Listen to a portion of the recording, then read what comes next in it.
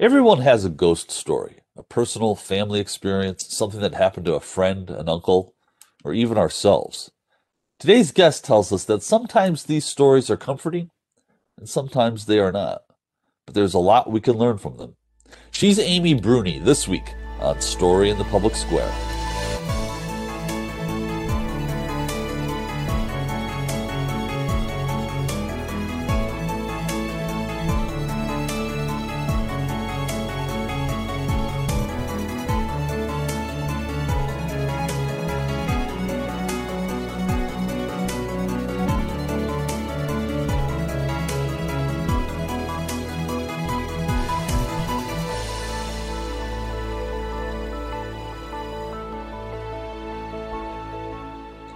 Hello and welcome to Story in the Public Square, where storytelling meets public affairs. I'm Jim Ludis from the Pell Center at Salve Regina University. Joining me, as always, is my friend and co-host G. Wayne Miller of the Providence Journal. Each week we talk about big issues with great guests, authors, journalists, artists, and more to make sense of the big stories shaping public life in the United States today. This week, we're joined by Amy Bruni, a paranormal investigator, host of the Travel Channel's hit show Kindred Spirits, and author of a new book, Life with the Afterlife, 13 Truths I Learned About Ghosts. Amy, thank you so much for being with us. Thanks for having me. So, the book is phenomenal and the shows are great. And so we want to talk to you about all of that. But tell us a little bit about when you first saw a ghost. Well, actually, I had a few paranormal experiences as a child, but the one that stood out the most that really started raising questions for me was when I saw a full-bodied apparition standing outside a second-story window in the house that I grew up in Alameda, California. And the way that was situated, there's no way someone could have been standing outside that window. And then later on, my mom and I found out that there used to be a wraparound porch there. So there was a point in time where someone could have stood there. And from that point on, I was hooked. Were you scared? Were you frightened? It's funny because I was not taught to be afraid of ghosts at that point, and a lot of kids are kind of that way. It's more of like a curiosity. If they haven't been taught that ghosts are a scary thing, they don't get scared. For me, I had more of like a stranger danger moment where I was like, who is this strange man? I need to get my mom. That was my first thought. And then I kind of processed the fact that there was no way someone could have been standing there. So both of your parents were into the supernatural or very interested in the supernatural. Your mother used to talk about seeing a little boy run between rooms, and your dad explored the supernatural with his research. So it was normal for ghosts to be in your life growing up. Is that a fair statement? Yeah, I would absolutely say so. I mean, for us, obviously it wasn't like a living or anything. It was just an interest that my parents had. And the way they talked about it was so matter of fact. And, they're just like, sometimes there's ghosts. And so I never thought that it was a scary thing. Obviously since then I've had many scary ghost experiences, but being raised in that environment, it just really piqued my curiosity, and it never went away. I continued to read about the history of spiritualism and ghosts, and still to this day, I'm so curious. What did friends and neighbors think about your house and your family? I mean, Well, it was not your quote unquote average family, at least. no. I mean, I think if they didn't know us very well, we were pretty average, but I think that we had some neighbors, I talked about this in the book, who they used to come over for dinner all the time. I played with their son, and they had a few experiences in the house when they came over to visit. And there was at one point when they were basically saying that spirits, they weren't sure they were real and they weren't sure if the house was haunted. And at that point, this picture came off the wall and hovered for a second and then crashed to the ground. And they left the house and they never set foot in our house again. The mom would come to like she would let her son come over, but she would stand like on the lawn to come get him. They never set foot in that house again after that. So, Amy, in your book, Life with the Afterlife, you say pretty candidly that you don't really know what these paranormal activities are. But what's your best guess? Well, I think from my interaction with what I believe could be spirits, I do think that they are some bit of us that's left behind after we pass. I do think that classic idea of unfinished business sometimes holds a piece of someone's consciousness here. That is my best guess, but I will never claim to say that that's absolutely what a ghost is. You know, you never know if it's going to be explained one day with quantum physics or time folds. Like there's so many possibilities. And the more that we do this and the more kind of strange experiments we do, the more questions we have. And so that's why I make a really big point in the book to never speak in absolutes. I'm just sharing my ideas, and I love hearing others' ideas and what they think ghosts and spirits could be. So you also write that ghosts are people too. And it's important to respect their free will to the extent that they still have it. And most important, respect their personal beliefs. That's a big concept. Talk about that. And certainly is an intriguing and new concept for me until I've read your book. Yeah, if spirits are in fact, a bit of a person left behind, I started to realize we were kind of doing maybe a potential disservice in either trying to shoo them away and cleanse the space and just not listening to them. And, we found in our investigations, the second we start really identifying who these spirits could be and talking to them on a level like I'm talking to you right now, the interactions we got were a lot more intriguing. And so that's really what it was. Just I felt like I said, we were being just sort of dismissive to this idea and making them into something spooky and making them a novelty. But once you think about yourself in that position and you're desperately trying to reach out for someone and you keep trying and then they just leave you there, it's scary to think about, really. It almost seems lonely. I mean, there are a couple of different passages in your book where you described encounters that left me with a sense of sadness. Can you talk about that a little bit? Yeah, definitely. There were moments. I think really the turning point for me was Adam and I were investigating a place called Waverly Hills in Louisville, Kentucky, and I used to be on a show called Ghost Hunters years ago. And really, the idea of that show was to kind of walk in, get some evidence of a spirit, and go, "Yep, your place is haunted. See you later." And that was the first time not the first time, but we had a very long interaction in the nurses' wing there, and we felt these spirits. They were communicating through a series of knocks, and we also got some EVPs, which are electronic voice phenomena. And they were desperate to talk to us, and they just communicated for so long, and it was very emotional. And then we just had to leave them, and we cried the whole way walking down that hallway, leaving. And they were knocking on the wall, following us the whole way out the building. And then I even got back to my hotel room.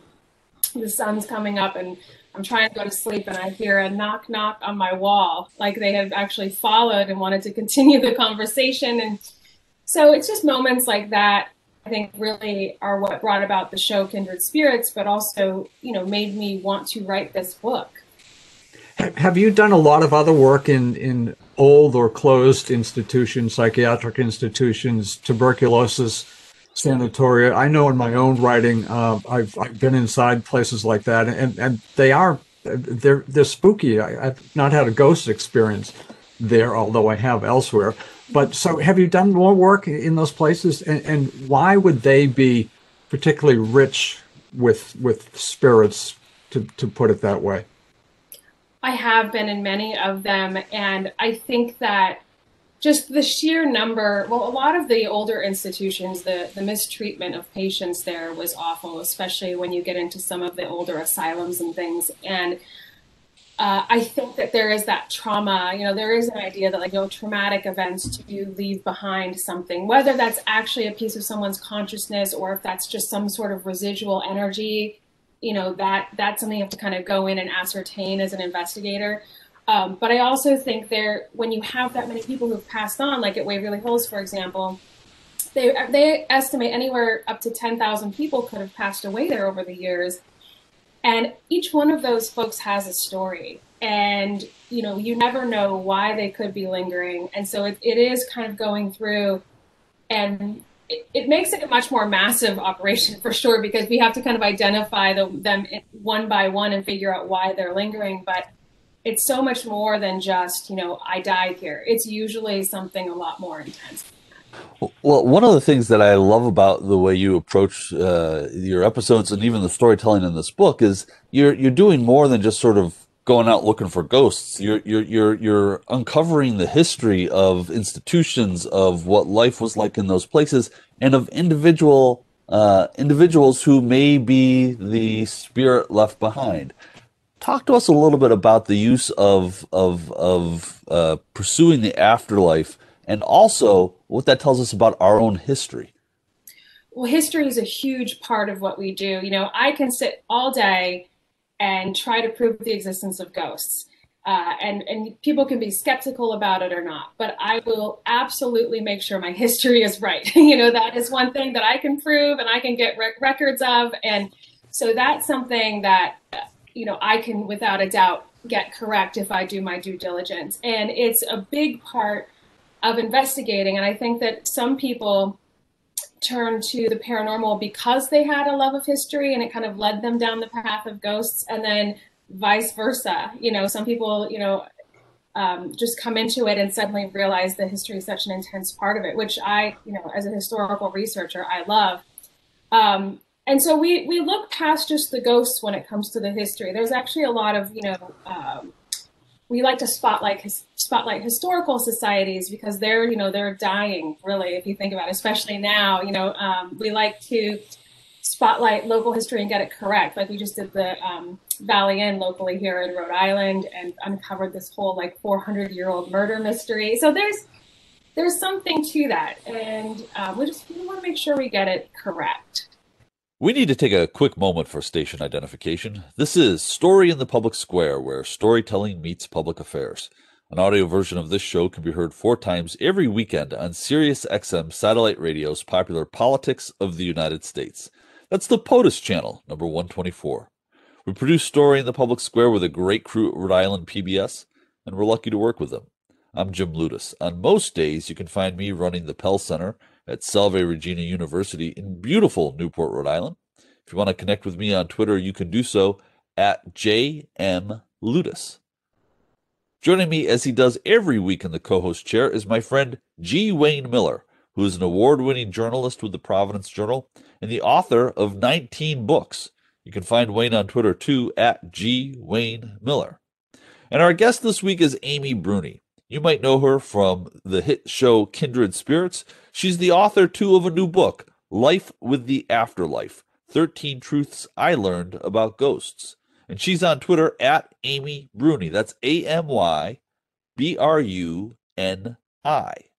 So in sort of the classic ghost hunting expedition, and there are a lot of clubs that still do this, there were obviously TV shows, they use special equipment, and I don't profess to understand what that equipment is. But my question for you is, do you use any kind of equipment? I mean, obviously you've got camera crews, but I mean in terms of the actual paranormal research. Tell us about that.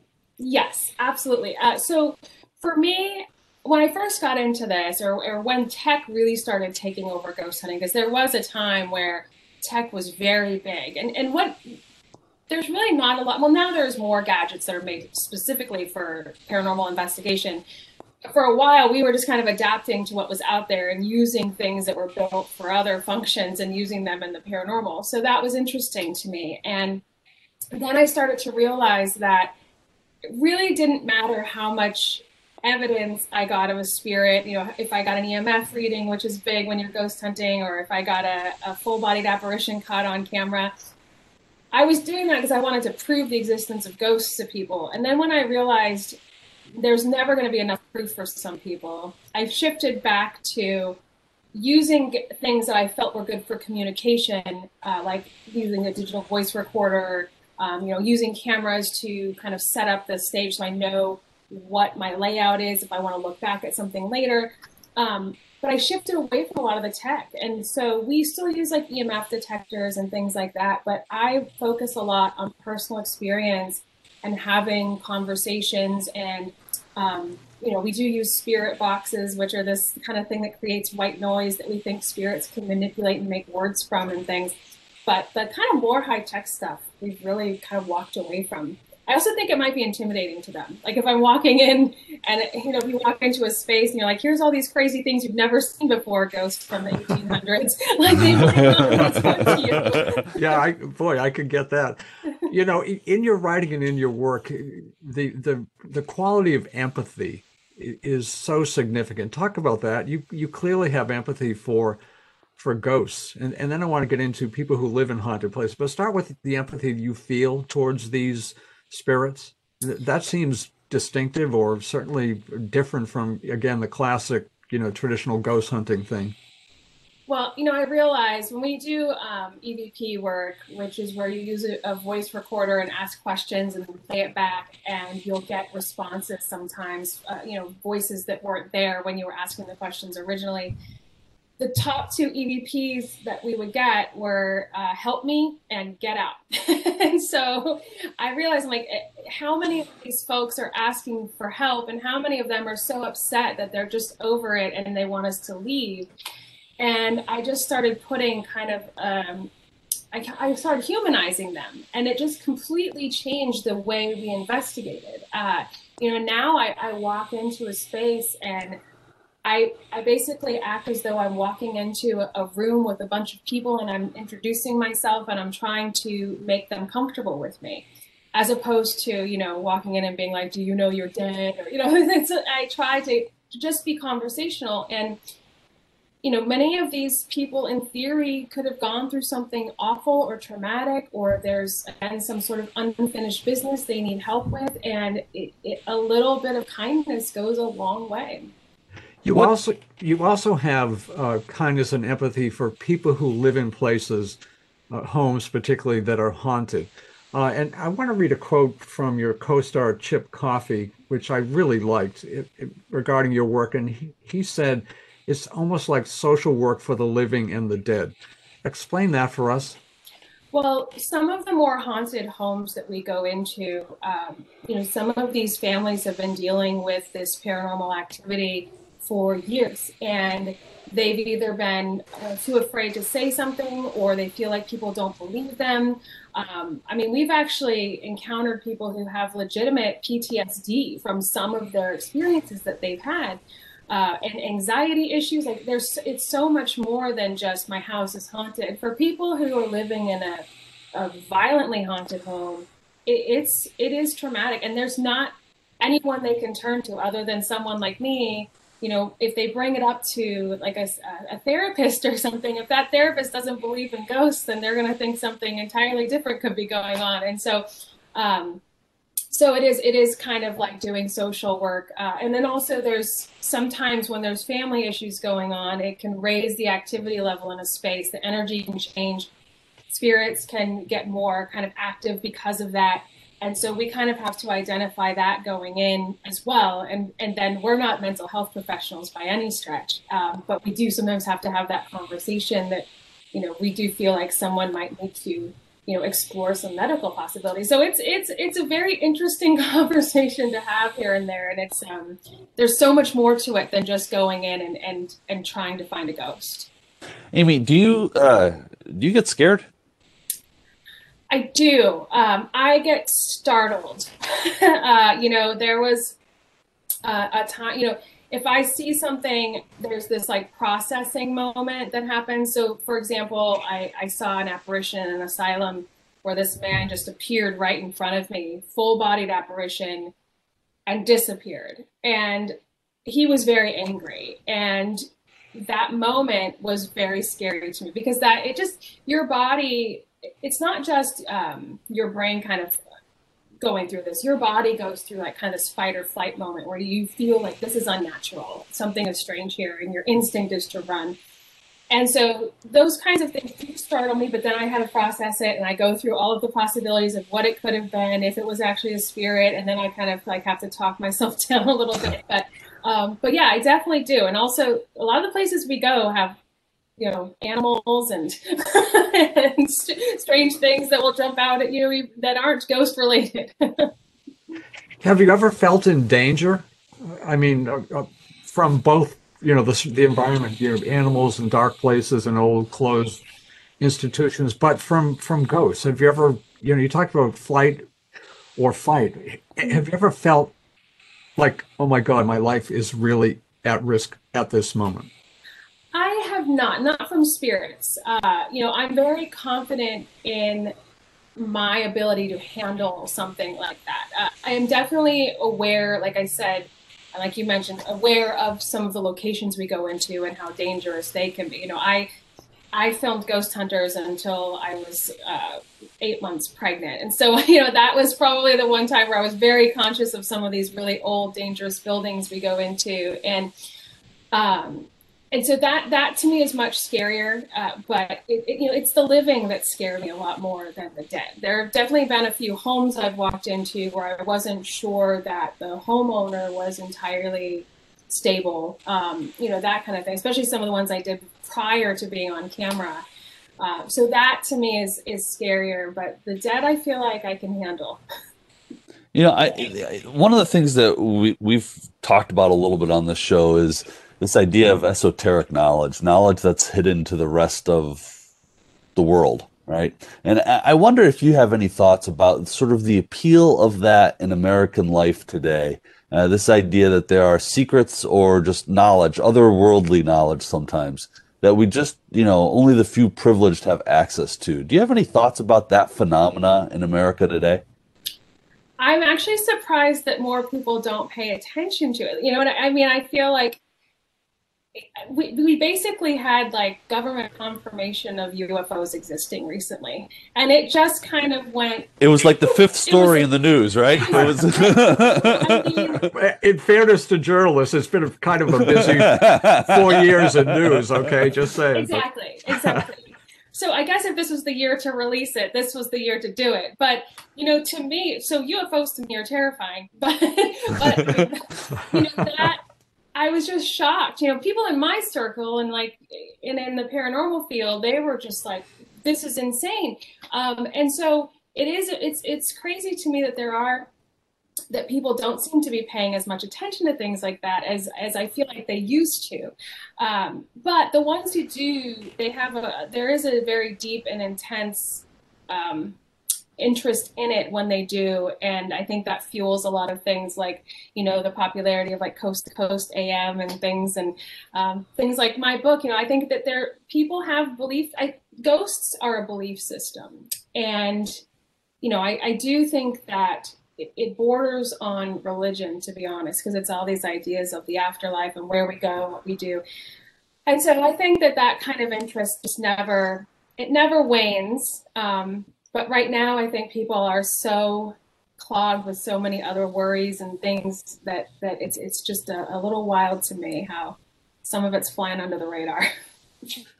So obviously, in your work, you deal with people who have ghosts in their homes or have had ghost experiences. But aside from your work, just in sort of everyday life or conversations with people, do you find people have ghost stories, for lack of a better word, have had a ghost experience? Not necessarily something you've investigated, but is that a common element? Do you think in our culture now? Absolutely. I mean, I meet people who don't even believe in ghosts, but they'll say, but there was this one time, and then they'll tell me this really crazy ghost story. And so, I think people feel comfortable talking to me about it. I live in one of the most haunted places in the country in New England, and everyone's got a great ghost story here. And I love that there is that kind of comfort level when they see me, that they know they can confide that in me, because not everybody takes it seriously. But I would say a close, probably 80% of the population has had some sort of unexplainable moment that they consider could be ghostly. But a lot of them will have it and then they'll just explain it away as time goes on, that kind of thing. But like even my daughter's teacher came up to me with a crazy ghost story, and the principal of her school, and it's just so funny how people come out of the woodwork, and I love it. What does popular culture get right about ghosts, and what does it get wrong? Ooh, that's a good one. I think that I think that they get there are some movies where I felt like they were kind of going down the path of like this could very well be what a ghost is. Like The Others is one of my favorite examples of that with Nicole Kidman. I don't know if you've seen it, but spoiler alert. Basically, the people, the family in the movie that you watch the whole movie, it turns out they're the ghosts. They're living in their house and they're wondering what's going on around them, but they are the ghosts. And so I kind of feel like that's something that could actually be the case where they don't realize that they have passed. But then there's others where they're very terrifying and that they're going to possess you. And I think that in popular culture and also in a lot of reality shows, the idea of demonic type hauntings are a lot more prevalent than they actually are, considering I've been at this for 20 years and have probably seen maybe one or two very negative type hauntings and all of that. So you mentioned you have a daughter. And she's a young daughter. What is her take on what you do, and what's her take on ghosts? I mean, mom is in the business, and so I'm sure it comes up in conversations at home. Got yes, about a minute and a half left. Okay. I would say that for her, right now, my job is kind of cool. I'm waiting until her teenage years when she's completely embarrassed by me. But I still talk It'll to happen, her. By the way, it's inevitable. I just talk to her like it's a fun thing because I feel like if you get too serious about ghosts with kids, it starts to bring up a lot of questions about death and mortality and stuff that they don't need to think about yet. So I keep it very casual for her. And for her right now, it's like Casper. It's a lot of fun. She likes to come with me sometimes to work, but it's a novelty for sure. Well, in the about 40 seconds that we have left, what's next on Kindred Spirits? Yeah, so we've moved to Discovery Plus, which is a whole streaming platform for all of the Discovery channels, which is amazing. It really opens up our audience. And so every Saturday, a new episode drops on Discovery Plus, and we've done some really wild cases this season, all during a pandemic, which was definitely interesting. Well, we will look forward to it. And Amy Bruni, thank you so much for being with us. She is Amy Bruni. The show is Kindred Spirits, and the book is Life with the Afterlife. You should check it out. That's all the time we have this week for Story in the Public Square. But if you want to know more, you can find us on Facebook and Twitter, or visit pellcenter.org, where you can also catch up on previous episodes. For G. Wayne Miller, I'm Jim Ludis, asking you to join us again next time for more Story in the Public Square.